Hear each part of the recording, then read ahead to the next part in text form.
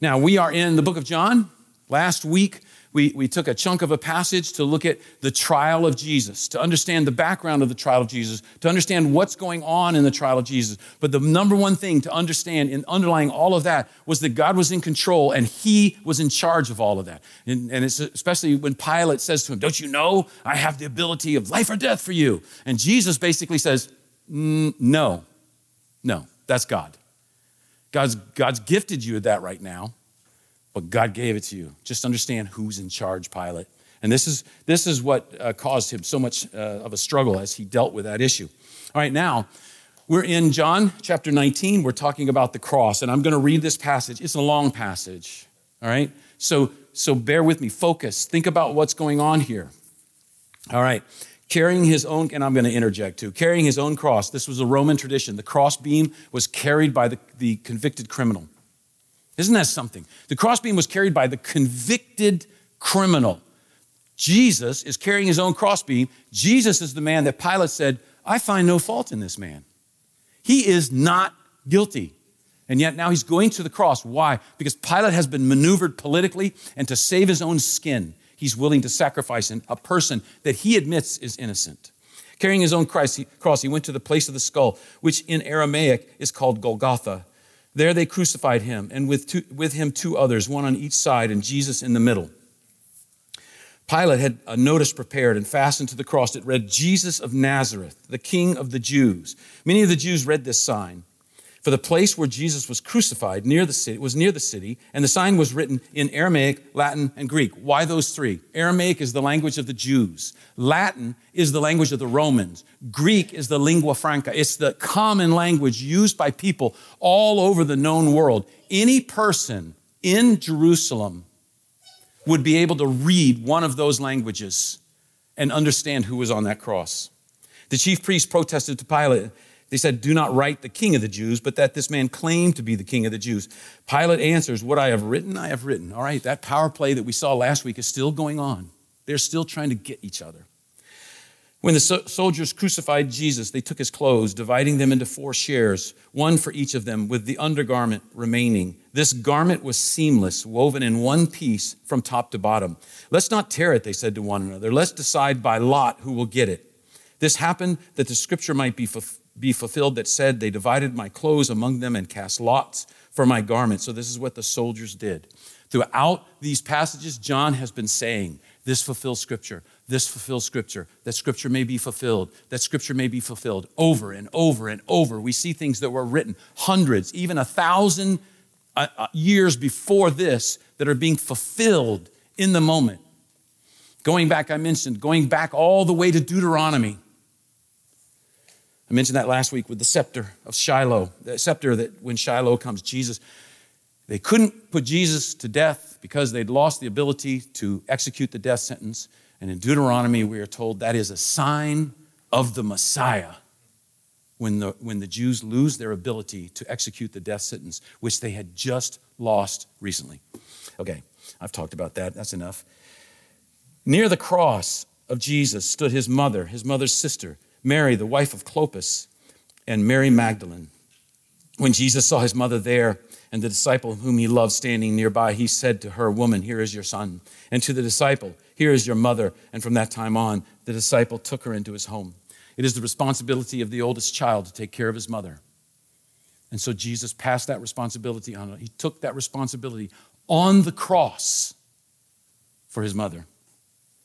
Later, knowing that everything had now been finished, and so that scripture would be fulfilled, Jesus said, I am thirsty. A jar of wine vinegar was there.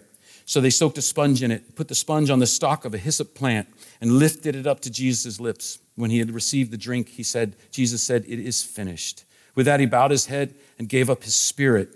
It's interesting to me, Jesus was not killed by the Romans. He gave up his spirit. He had not died yet. He said, now is the time. And he gave up his spirit. It's a very interesting thing here that even at that moment, God was in charge. Jesus was in charge of what was happening.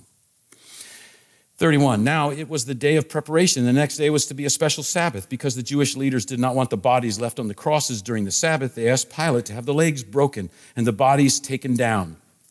Breaking the legs hastens the death. It's a very gruesome thing and how it works, and we don't need to get into that. Verse 32, the soldiers therefore came and broke the legs of the first man who had been crucified and then those of the other. But when they came to Jesus and found he was already dead, they did not break his legs. Instead, one of the soldiers pierced Jesus' side with a spear, bringing a sudden flow of blood and water. The man who saw it was given testimony, and the man who saw that it has given testimony, his testimony is true. He knows that he tells the truth, and he testifies that you may also believe. These things happened so that Scripture would be fulfilled. None of his bones will be broken. And another Scripture says they will look on the one they have pierced. So John is emphasizing, I'm telling you the truth. This is what I saw. I was there because Jesus spoke to me and told me, take care of his mother. She became my mother by doing that. He says, I was there. I saw what happened. Scripture was fulfilled over and over and over. So we have this passage. This is something that people are very familiar with in many ways, but I want to just kind of zoom out. I want to take a bird's eye view and kind of talk about this in a broad way. I was thinking about this the other day because I came across this, and this is something we see all the time on the news and in other things concerning debt, and the situation in our country, the situation in this world, but especially in our country and in our economy. Debt is a big issue, the national debt, corporations that are struggling with debt. And these are kind of hard. National debt and corporation, these are hard to grasp. But when we start talking about personal debt, we all understand it. We all can grasp it a little bit better. And one of those that is very much in the news now has been student debt. As people discuss the amount of debt, they discuss predatory debt practices, and debt forgiveness is a big issue.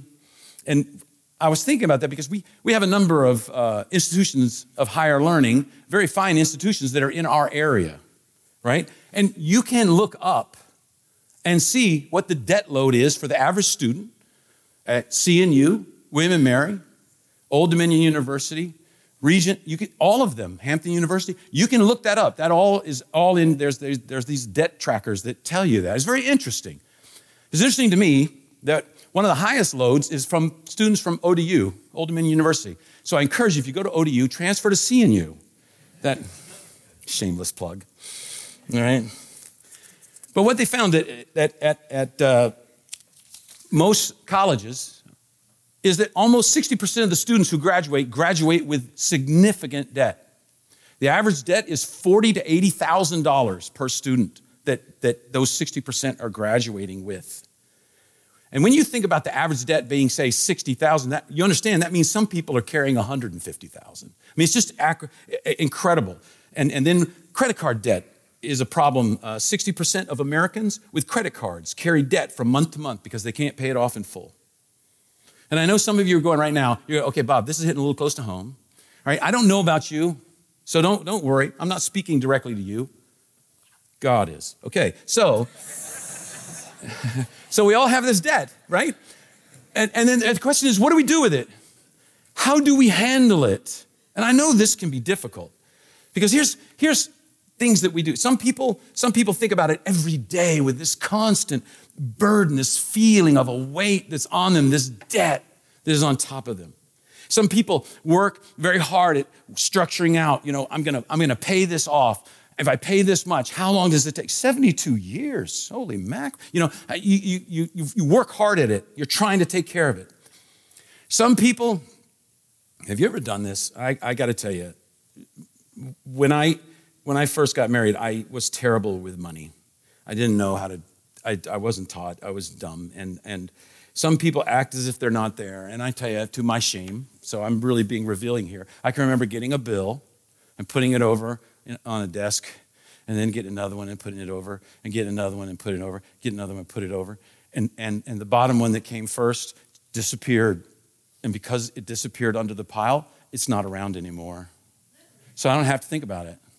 That worked for about a week and a half, right? You know how that is? That's the way some people deal with it. They act as if it's not there. They ignore it at their peril. Some people pay the minimum amount and just hope for something to come in the future. I want to win the lottery. I hope some rich uncle that I don't know about dies and leaves me all this money, right? I never did that. Don't think I thought that. There's always this fear. And this is the greater fear, I think, for some people. The fear that you will work hard and pay off your debt, and then something incredible, terrible, tragic will happen, and you'll be back underneath debt all over again. And people can struggle with that. Well, I'm going to tell you, the Bible talks a lot about debt. It talks about our debt. It's another kind of debt. It's a debt that every person in the world has. It's a great debt that is accumulated by each of us because of our sin and our rebellion. And this is what I mean by taking the bird's eye view, zooming out. Where did that debt begin? It began at the very beginning with Adam and Eve. What happened? The serpent came, Satan came. And what did he do? He does what he still does now. He says, question God. Did he really say that? That's what he asked. Did he really say that? And what is he doing? Undermining truth. He's saying, you can decide for yourself. I'm starting to sound like Voldemort, right? You can decide for yourself what is right. Right? You can decide for yourself. That was the lie. Did he really say that? You can decide. And we see that today. It's still going on. You see that today, who say they're followers of Christ, but then they'll look at part of the scripture and they say, well, I don't believe that. That part obviously is old and out of date and not true. And what's happening there? You are deciding. You have become God. That was the temptation. You can be God. You can be the captain of your own fate. You know, that sounds so cool, right? The captain of my own fate. Yes, I'm in charge, right? But here's the thing. I have been sitting back and observing myself for 66 years, and I am a crappy captain. I do not want me to be in charge of my fate because I'm a screw up, and I blow it all the time. And I have about 8 other words that mean sin, but we can say screw up or blow it or mistake or whatever. We have a debt that is totally beyond our ability to pay.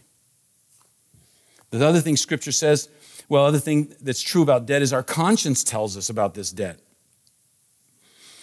At times we sense the weight of our own wrongdoing. We look, if you look around the world, all religions try to deal with this. They attempt to get people to make up for their wrongdoing. All of them have some sort of a means for atoning for sins, whether they call it sin or not. They have ways, what you need to do, work harder, suppress this, to do this, whatever it is, work as hard as you can. And I found for me, I didn't grow up in a Christian home, and I found for me as I dabbled in things, they didn't work because they depended on me to do it. They depended on me to be strong and always think the right thing and do the right thing and treat people this way. And it's more fun to be mean. It's more fun to do. Listen, I don't want to, this is true. It is exciting and fun to sin. It can be. It can be a thrill. You pay horribly in the long run. It comes back and bites you hard. But I can remember, doing things, taking things, and the exhilaration was powerful. But then I got caught. And suddenly the regret is way bigger than the exhilaration. We have this guilt. The Bible calls it sin. It's a universal awareness that people have. I've talked about this. I love to read, and I read a lot. I read what atheists write. I read what Christians write. I read just all kinds of things because I want to know what people are saying. I want to hear everything people are saying and then figure out what's right, what's wrong, what do I agree with, what do I not agree with. And what amazes me is seeing in so many people's lives people who are avowed atheists that will say, I'm struggling with guilt. And what do? They tell themselves, you shouldn't feel guilty. Ignore it. But it doesn't work. It doesn't work for us. You can't. Some people try to deal with it. They do good moral things to make up for it. Some people simply are just crushed by it and they're defeated, living in their guilt. Some people try religious activities. Some people fight it and deny it, and their conscience maybe is eventually dulled. You know, that whole thing of just ignore it. It's not true. What you did isn't wrong. Even though you feel like it's wrong, it's not. But we have this guilt. Our conscience tells us this, and it's beyond our ability to pay. This is our central problem. The Bible says this is our central problem. Romans 3:23 says, all have sinned and fall short of the glory of God. There's a word for this. It's not a popular word in our day. It's called depravity. It's the inability to deal with our own sin. We can't do it. It doesn't mean we're all horrible people. It doesn't mean we're all murderers, or pedophiles. We're not all mass murderers. But we all have the potential to be because of sin. There's an artist I really love. I love his music, Sufjan Stevens. And he wrote a song called John Wayne Gacy. In one sense, I'd encourage you to look it up and listen to it. In one sense, I wouldn't. It is a moody, depressing, it's a song about a mass murderer and how his life unfolded into becoming a mass murderer. And he would hide the bodies and the bones of his victims, 30-something victims, under the floorboards of his house. And Sufjan Stevens, who writes these quirky, kind of strange and wonderful songs, writes a song about this. You're just like, what were you thinking? What were you not thinking? But what's interesting is the last 4 lines of the song. This is what Sufjan Stevens writes. And in my best behavior, I'm really just like him. Look beneath my floorboards for the secrets I have hid. See, he's admitting there's in me that potential. I have my own secrets. Maybe I didn't murder people. Maybe it's something else. But they're there and they're hidden. And I don't want anyone to see them. Our conscience tells us about this debt. And then God has provided a way. This is what we're looking at. This is this passage, the cross, that God has provided a way. This passage is a description of the provision. And this is not new. I don't think I'm going to tell you something you've never heard before. But let's remember this. Jesus, God's Son, became a man, lived a perfect, sinless life. He showed us God in the flesh. He showed us God in a human body. He loved, he cared, he showed compassion. He taught like no one ever did before or ever will. He came to Jerusalem. We've been leading up to this. He came to Jerusalem for one purpose. He came to die. That was his purpose. He told them it was his purpose. And then he just lived it out. He was arrested. He was falsely accused. Even the man who ordered his execution, Pilate, admitted that he was not guilty. And he was put to death by the most cruel and the most humiliating death known to man at that time. And that is where the debt is paid. And here it is in the passage we read. Later, knowing that everything had been finished. And so the scripture would be fulfilled. Jesus said, I'm thirsty. A jar of wine vinegar was there. So they soaked a sponge in it, put the sponge on the stalk of a hyssop plant, and lifted it up to Jesus' lips. And when he had received the drink, Jesus said, it is finished. With that, he bowed his head and gave up his spirit. Something really interesting is going on here. This shows, John wants us to see, he wants us to see both sides of this. He shows us the spiritual side of it. He shows us the human side. He says, Jesus, in this agony, he got thirsty. That's a common thing that would happen to people hanging on a cross. They would get tremendously thirsty. And so he said, I'm thirsting. Why is John emphasizing this? Because as John is writing this, there is a heresy, a heretical group that is growing. They're called the Gnostics. And they said the body was evil, the spirit was good. And they said, we can't imagine. It would be impossible. It would be impossible for God to be in a human body.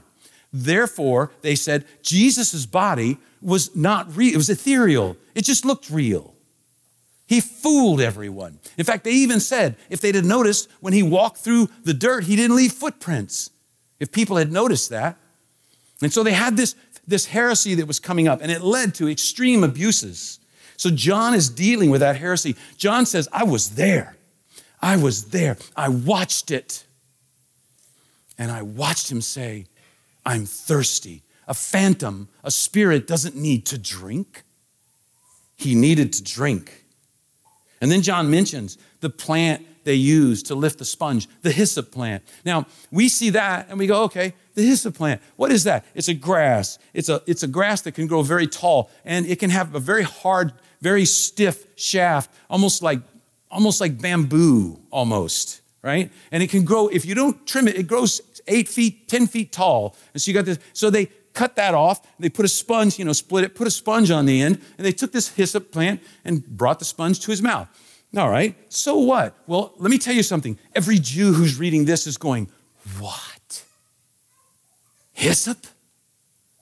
Are you kidding me? Do you see that? And we non-Jews, we go, and they go, let's go back to Egypt.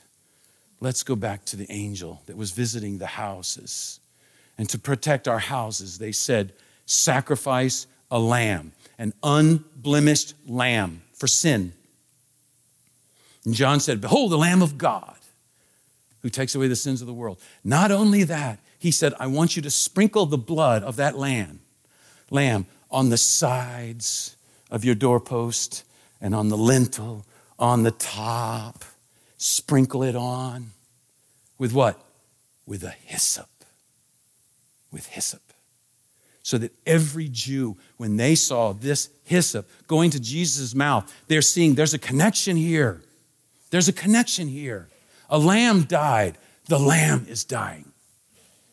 There is no doubt this impressed them because that word was such a powerful word for them.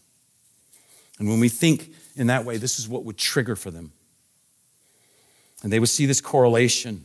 Because in John 1:29, I just mentioned, the next day John saw Jesus coming toward him and said, look, the Lamb of God who takes away the sin of the world. And what kind of lamb did they have to have at the temple? They had to have a lamb without blemish. It could not have any spot that marred it.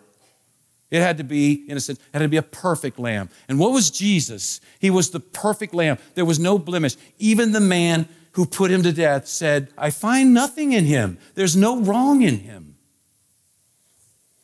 And so we have that correlation. And then Jesus says, it is finished. In verse 30 here. And you guys, I have that word over my door of my office. This word, tetelestai. This is the word, this is the Greek word for it is finished. This word means paid in full. The debt has been paid. I can remember when I was first introduced to this word, not long after I had done that, I had paid off a car. And you wait for your title to come, and it comes, and then there's a stamp on it, and written on my title of my car was paid in full. Paid in full. No more payments. The debt is paid. We have this debt. It's an unimaginable debt. And Jesus said, I pay it. I pay it right here, right now. And this is what's great. I mean, the Greek language. This is in the perfect voice.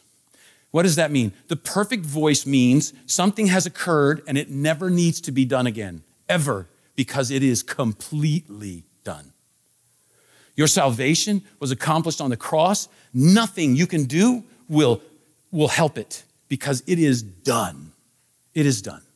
You can live in the freedom of that. It's an amazing thing. Amazing thing. So he died in our place. 1 Peter 3:18 says he suffered once for sins, the righteous, the unblemished lamb, the righteous for the unrighteous.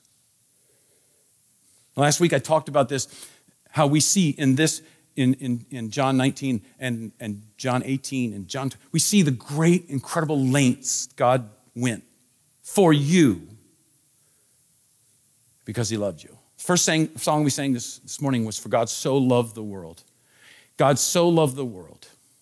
What? So what? God loved the world. So what? He gave. He is a God who acts. He gave. his only son. He gave his only son because of his love. And here we see it happening.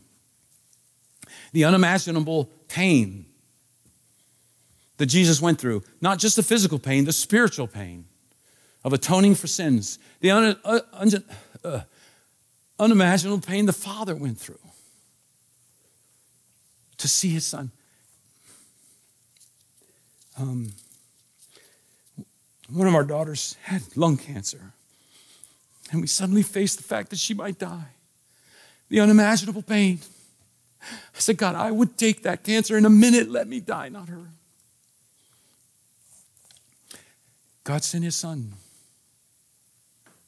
to die, not just for the just, he died for the unjust, to die for everyone, to die for you, to die for me. God loved you so much that he did this before you ever existed, in anticipation of you being here. Jesus, who for the joy set before him, endured the cross. There was great joy in front of him. And so he said, I will go through this. God went to these great lengths for you. Have you ever gone to great lengths for someone you love? You probably have. You just haven't necessarily thought of it that way. When our kids were real little, sometimes we'd go on vacation, and we were struggling, and I wasn't a great money manager, and so we were short a lot of times, and I was just a youth pastor at a church, not a big church, just a youth pastor, and so we did things on a shoestring budget. That's just the way it is, and a lot of you know how that is. Our kids look back and say they had wonderful times with these things. So one time, I said, I'm going to take our kid. We're going to go to Myrtle Beach. And they're just like, they all love the beach. My wife loves the beach. I love the beach. It's awesome. And so we planned this vacation. I planned this vacation, and I had a budget. I knew I had a budget. And so we didn't go out to eat. We didn't do anything. But one night, the pièce de résistance. One night, we were going to go to where they had the jousting and the medieval knights, the jousting. And I knew my kids would love this for a number of reasons. They love that kind of old stuff. They think that's pretty cool. They love the ideas of it. They love that we're going to have a meal that you eat with your hands and not with forks and knives. You just pick up that big piece they give you, like that. They thought that was the coolest thing in the world. I said, okay, we're going. That's what we're going to do. And they were so excited. And we went. It was so cool. And they were selling, if you wanted, you could have a drink in a cup, or if you wanted, you could get a goblet for $8. And every one of my kids wanted a goblet. And I said, no, we don't have the money for goblets. I'm really sorry, kids. We don't have the money for the goblets. And they were fine. Okay, we understand. That's great. So, they watch the jousting, and if you know the last part, two knights fight, and one's on the ground. The other puts his foot on him. He's got his sword like he's going to stab him, and he goes, And this is where you learn about your kids. Because I look over at Reagan. Reagan is like 8 years old. And she's like, do. And I look over at Cody. And Cody's like, he's looking at it. And he sees Reagan. And he goes, woohoo, woohoo. He's screaming out. And I'm going, there is evil in these children. There is evil, deep, deep evil in them. And we leave. And that night, I drove back to Medieval Knights, and I went dumpster diving for goblets. And I pulled goblets out of the trash to give to my kids. Because why? Why? Because I love them more than I was afraid of getting arrested for dumpster diving or more than just the humiliation of being seen in a dumpster, which is pretty humiliating. Because cars drove up every once in a while. And there were people cleaning up, and they'd come out. And please don't throw away the trash now. Please don't throw away the trash now. Have you ever done something for someone you love, put so much work, so much effort into it for someone you love, but it was always joyous? Why? Because I came back to this crappy little motel we were staying in with goblets. And they were so happy. It was worth it. It was totally worth it. I would not do it again, but it was totally worth it. God looked at us He grieved the separation that we had created. He grieved over the sins that rendered us spiritually dead. He did for us what we could never do for ourselves. The good news of the cross is that the debt has been paid. Free gift of forgiveness is available to all. Have you ever had someone pay a debt for you? You know, like maybe you ask somebody to watch your house while you're gone for a week, and maybe you come back and they say, hey, you know what? They came with this little notice that you were late on your water bill and it was going to be shut off, so I paid it. You don't have to pay me back. It's okay. I just paid your water bill. It's only $128. What would you be like? You'd be like, oh, thank you. Thank you for not making me go through the hassle of redoing that, and just so thoughtful. But let's suppose that the person said, hey, you know, while you were gone, the IRS sent a judgment letter. You've been doing your taxes wrong for 10 years. You owe $75,000. I paid it. You don't have to pay me back. It's no problem. Okay, how would you react? Do you see something? This is something the Bible teaches. The Bible teaches this in a number of different places. The Bible teaches this. The amount of debt that's forgiven correlates directly with the amount of joy that comes from the forgiveness of the debt, right? $128. Wow, thank you. Thank you so much. $75,000. Amazing. I can't believe it. See how the joy, there's a difference, right? And then God tells us the debt I paid is infinite. You could have never paid it. You could have paid $75,000 over 10 years or 20 years maybe on a payment plan. But this debt, no payment plan can take care of. The amount of joy comes from recognizing how great the debt was that was paid. And that great payment of debt was motivated by love. Motivated by love. For God so loved the world. 1 John, same writer, another book later. This is how God showed his love among us. He sent his one and only Son into the world that we might live through him. This is love. Not that we loved God, but that he loved us and sent his Son as an atoning sacrifice for our sins. The stunning love that just doesn't forgive us, it adopts us. We are daughters and sons of the King. The question is simply this: if you've taken this step to accept his gift of salvation and turn your life over to him. There's some people I know, I talk to some people, they say, turn your life over. That sounds like a very restrictive kind of now I'm bound by all this stuff. And I think for me or for many people here, they would testify that turning my life over to Jesus Christ brought me freedom, not bondage. It brought me sight where I was blind. At the end of this passage, at the end of John 19, we see something that I think is very interesting. Jesus has died, and Joseph of Arimathea and Nicodemus step out of the shadows, and they take the body of Jesus for burial. What is going on there? It says Joseph of Arimathea was a secret follower of Jesus, but he was afraid. He was in the Sanhedrin probably, and he was afraid of what they would do to him if he admitted it. Nicodemus was very similar. Nicodemus, remember, he came to Jesus in John 3, and Jesus said to him, you must be born again. And Nicodemus like, man, what are you talking? You must be born again. There is a new birth, a spiritual birth that remakes us. And Nicodemus and Joseph of Arimathea, at great personal risk, decide to say, I stand for Jesus. We'll take his body. We have a new tomb that's never been used. It had to be a new tomb that's never been used. You can only be in your family's tomb. Jesus' family didn't have a tomb in Jerusalem. Joseph of Arimathea evidently had a tomb that was brand new, carved out of rock. And he said, this is where Jesus, I will stand for him. They came out of the shadows and declared their allegiance in the light.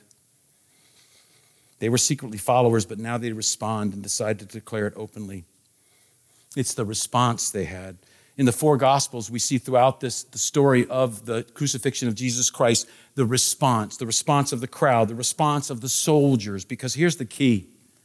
The cross of Christ demands a response. It demands a response. There are no neutral observers.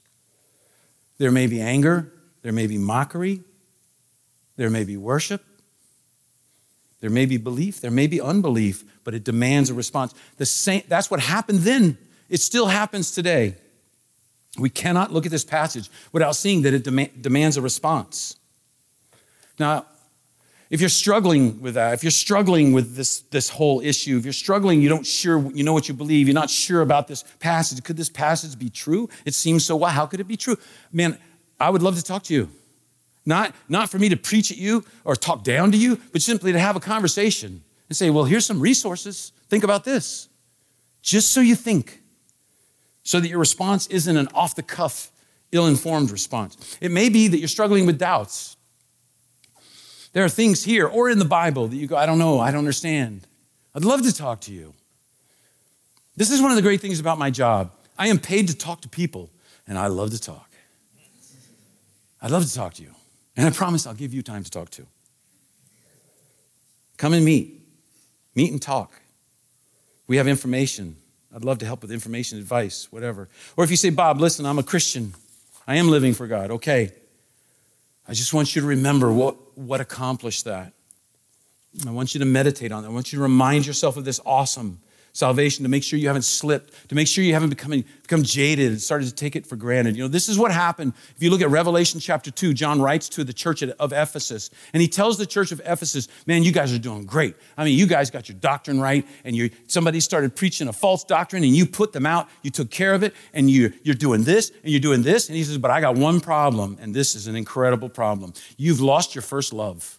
You're doing this just out of a sense of obligation. You're just doing this like it's a job. And he's like, it's not a job. It's a relationship. It's a love relationship between me and you. You've lost your first love. That's easy for us to do. Let me tell you, it's easy for pastors to do. It's so easy to get caught up in the Bible as talking about the Bible is your job. And it just becomes a book that you explain to people. And it's not. It's the living word. It's alive. Remember your first love. Remember what I have done for you. For all of us, let's meditate today on the great cost of this gift. And let's meditate on the great forgiveness that is full and free. And so what we're going to do is we're going to have communion. We're going to take time to gather here in obedience to Jesus Christ, to celebrate his death, burial, and resurrection. This is what this is all about. And so as we do that, we're going to take just a moment. They're going to come up. In fact, you can come up now. And I want to read just one scripture. I'm going to get down here on the floor and talk about what is going on as we take communion. Paul writes about this. He gives us some instructions. He says, and when he had given thanks, this is about the Last Supper. When he had given thanks and broke it, he said, this is my body, which is for you. Do this in remembrance of me. So the first thing Paul is telling us is to remember something, to remember what was done, the cross, to remember what I've done for you. All throughout the Bible, this idea of remembering is key. Remember. Are you in a tough time? Remember how God got you out before. Are you depressed? Remember how God was your strength before. Are you in a struggle? Remember how God was there before. So he says, do this in remembrance of me. And he says, for as often as you eat this bread and drink this cup, you proclaim the Lord's death until he comes. Now, see, there's a proclamation. There's a statement. This is who I am. If you come forward and take communion, you are saying, I am a follower of Jesus Christ. He is my Lord and my Savior, and I will follow him with my life. That's what you're saying. Listen, if you're not ready to say that, don't come up. It's okay. No one's taking names. No one's noticing. This church is unlike some, and if you're ever around here very long, you'll notice, can be very chaotic at times. And we have a little bit of a chaotic communion.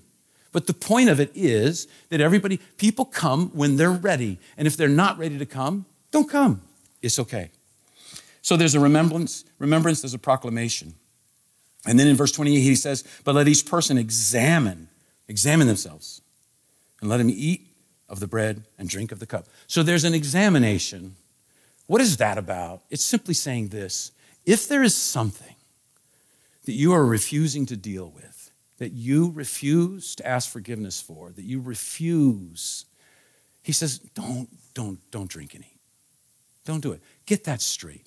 Now, you can get that straight in a heartbeat, in confession. You can. That's what repentance and confession is all about. And so I encourage you to do that. But if you have something like, no, this is a part of my life and I will not change it, don't. Paul says some people eat and drink judgment upon themselves by coming up caught in sin that they will not deal with. Right? So just don't come up. This is the Lord's table. It is open for anyone who says Jesus Christ is my Lord and Savior. You are welcome to it. What we do is we come up the sides. Is that how we do it? No. We come up the middle. Sides. Chaotic, right? Here we go. I'm about to unleash. Okay. We come up the sides, and they're there, and you just pick up the little piece of cracker, and you pick up the cup. You go to your seat. You sit there, and that's between you now. It's just between you and God. Just between you and God. We don't all eat at the same time or drink at the same time. You do it as you're ready. Come up this side, grab, and come back. This is a time, before you come up, you can be praying. After you come up, you can be praying. This is a time for us to what? To remember, right? To examine. That's it. And to realize this is a proclamation of who I stand for. If that's not you, it's okay. We're glad you're here. Nobody looks down on anybody. You're safe here. Right? And so I'm going to pray, and they're going to take and as soon as they're ready, and as soon as you're ready, you just come up at your convenience. Father, thank you for the cross. Lord, I know there are people here that maybe this sounds strange and weird. And so, Father, I pray that you would give them light, give them eyes to see. And Lord, just pray that as we do this, that we would remember, we would examine, we would proclaim, we are yours. We want to follow you wherever you lead us. And we will give you the praise in Jesus' name. Amen.